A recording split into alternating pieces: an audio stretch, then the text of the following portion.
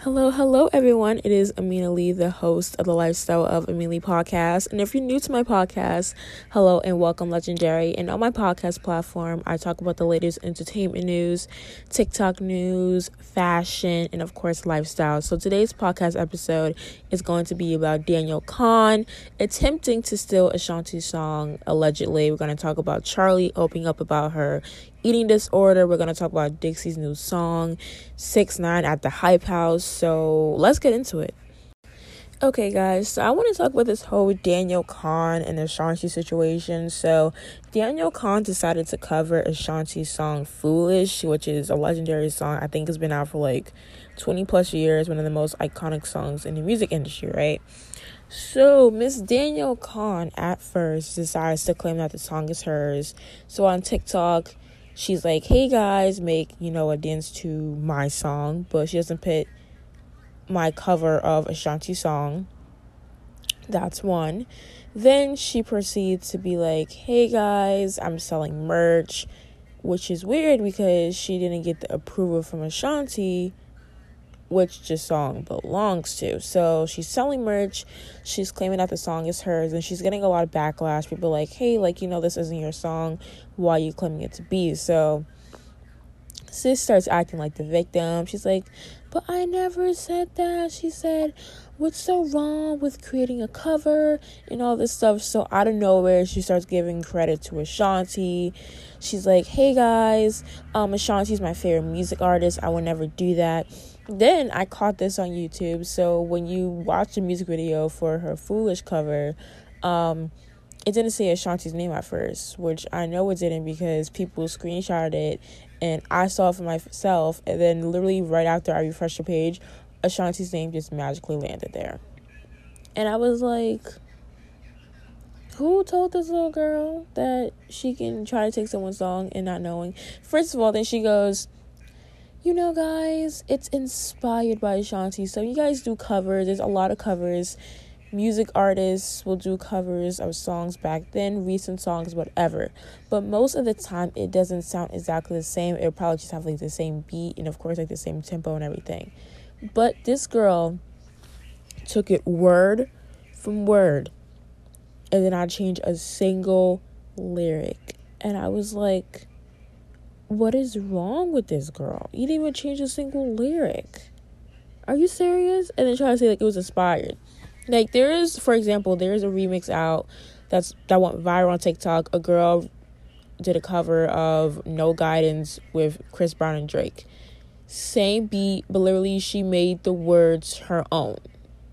But it's, of course, a cover, not her song. And, of course, she puts that in the description. So when you have an uneducated TikToker that, first of all, lies about her age, and then you're lying about this song being yours, and then you think that you could just turn it around and give her credit. I don't know, if I was Ashanti, I would literally just sue her.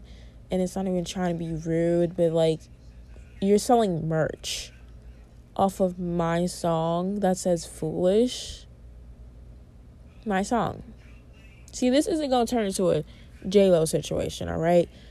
We are not going to let this happen to a legend in the music industry and have her getting taken advantage of, attempted to get taken advantage of by a little girl that is 13 years old. So, I just want to, 13 years old allegedly, because we don't really know, but whatever. But, I just wanted to talk about that because I feel like it's wrong for her to say that it's hers and then try to cover it up. But you guys let me know your thoughts on social media, Twitter and everything. So next, I want to talk about Charlie, how she opened up about her, eating disorders. So I feel like this is very important, especially for young kids, because a lot of young kids have eating disorders and a lot of them might not know. For example, bulimia, when you eat a lot and then you try to get the food out by throwing up. Of course, there's anorexia by not eating a lot at all, maybe not at all at times. Excuse me about that. But Charlie opened up about her eating disorder on her Insta story. And I feel like it was very important.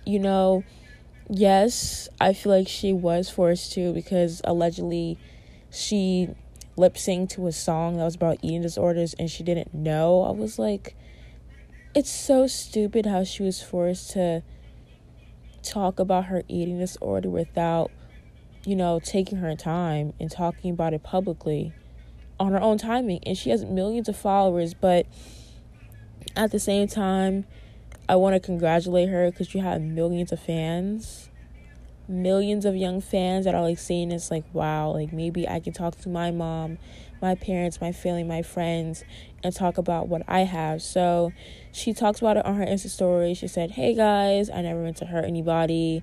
I also have an eating disorder myself. And then Charlie also used her voice a lot to speak out about body image, positive body image. When she was getting body shamed by Perez Hilton, she was defending herself and other people as well. Those people were her friends as well that she defended. But Charlie seems like a very positive person, and I'm glad that she's using her influence for good. So I'm for it, guys. I am truly for it. Okay, guys, so for the third segment, I'm going to talk about 6ix9ine being at the Hype House. And when I tell you guys, both the Hype House members and 6ix9ine got so much backlash. I think it was mostly the Hype House, but they all did. So 6ix9ine did videos with Andreas Lopez, Taylor Holder, and Olivia Potten, but all of their TikTok videos with him are now deleted. So somebody asked Andreas, it was like, so why is he at the Hype House? Blah, blah, blah. So then he goes that 6ix9ine had his PR people set it up to go at the Hype House because, of course, he needs publicity right now, guys. His sales are not doing good. He doesn't have Nicki Minaj be featured on all of his songs anymore. I think he only sold 36,000 units because Big Sean took the place for the #1 album on the Billboard charts this week. Congratulations to him. He only sold 36,000 units. So all that big talk with him, dissing Ariana Grande and then Justin Bieber got in the middle of it. You guys can catch up on that too in my previous podcast episodes. That was crazy. And it's like, you're all about this big talk and trolling people, but you only sold 36,000 units without Nicki Minaj. That's the funny part. You know what I mean? So that's just my opinion. So people are like, why is this guy at your house? He's a snitch. A lot of influencers got mad. And of course, the case got brought up where he allegedly filmed the girl. Don't want to talk about that because it's very disgusting what he did. But anyways, I don't know why he was at the house. Olivia Potten did a video with him twerking. I was like, girl, out of all people, you had to do that on 6ix9ine. Like, my eyes are just like, I need bleach. Why is she dancing on 6ix9ine like that? I was just like, girl, if you don't go and tell Keo to tell you what to do. Anyway, that was a joke. But, yeah, my overall thing with 6ix9ine being at the house, I don't know why he was there. Publicity stunt, one wrong. His numbers better have gone up. They probably aren't going to go up. They're probably going to go down after that. But anyways, lastly, I'm going to end this podcast with talking about Dixie's new remix for her song. What is the song called again? It's called Sometimes I'm going to call it Don't Be Happy because I really don't know the song like that. So when I first heard the song, not going to lie, guys, I actually pretty liked it. I was like, it's positive. It's cool for the kids. I wouldn't put it on my, playlist. But it's cute, listen to, like, when you're at, like, a kid's salon or whatever. But no pettiness, I'm being so honest. So when I heard the remix featuring Black Bear and Lil Mosey, because everybody's like, why is Lil Mosey and Dixie hanging out? Obviously, it was for the remix. But anyways, I heard it. I like Black Bear's part. I'm not gonna lie. He did amazing on the remix. Lil Mosey's part was, it was like a 5 out of 10. Black Bear did really amazing. I just feel like this song, Dixie's part, sounded worse on the remix for some reason. I don't know what it was, but I feel like it should have just been Black Bear featuring Dixie, or no remix at all, because I really wasn't a fan of it. I don't know if her it was too much auto-tune, or her voice didn't go right with the melody or the beat for the remix. I just wasn't a fan of it. I'm being honest.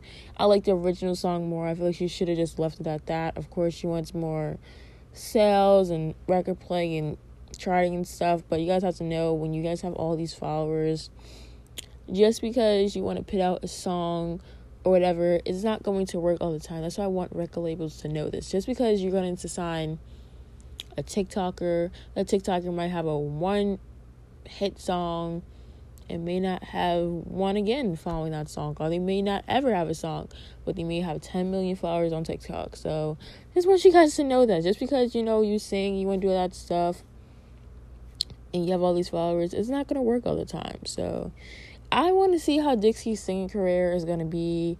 I mean, I don't know if she's still going to college. She might be doing online and stuff, but I don't know how it's gonna end out. I'll be positive. I'll throw some positive vibes her way, but in my opinion, people really aren't talking about Dixie's music career. They're talking more about her daily life, which sucks. But anyways, guys, we're going to end this podcast from here. So thank you guys so much for listening to the Lifestyle of Amelie podcast on all streaming platforms. Don't forget to send this podcast to a friend for good luck today. Rate this podcast on Apple Podcasts, and don't forget to donate to Lifestyle of Amelie podcast below in the description. And peace, bye, and blessings.